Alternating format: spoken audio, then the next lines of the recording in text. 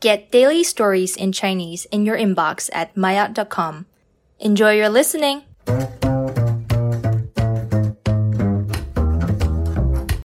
maayot 高级，四川省公布了一批公职人员犯错误的典型案例。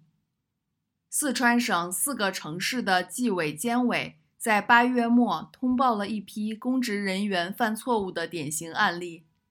这些案例可能会被写在更多地区的公职人员培训材料里，用以警示其他有犯错想法的公职人员。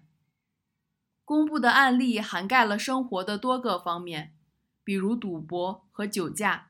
其中写到的赌博典型案例是公职人员在咖啡厅等地以打麻将的方式进行赌博，然后被公安机关当场查获。赌博的公职人员被公安机关罚款500元，并受到收缴赌资的行政处罚。不少网友觉得这个惩罚力度太小了，但也有人觉得公职人员也是人，是可以选择打麻将这种娱乐方式的。这些评论可以看出大家都很关注公职人员犯错的问题，但是对相关法律都不是很了解。事实上，法律并没有禁止公职人员打麻将，只是打麻将带来的乐趣不可以和赌钱关联。相比之下，酒后驾驶的后果则严重得多。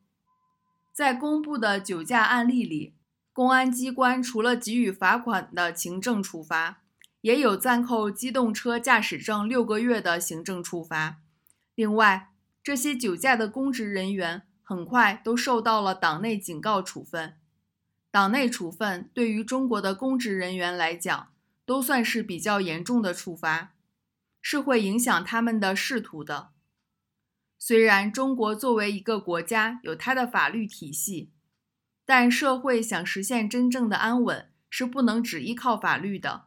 其中，对公职人员的监督与教育，则是保证法律在日常生活中能被维护的重要基础。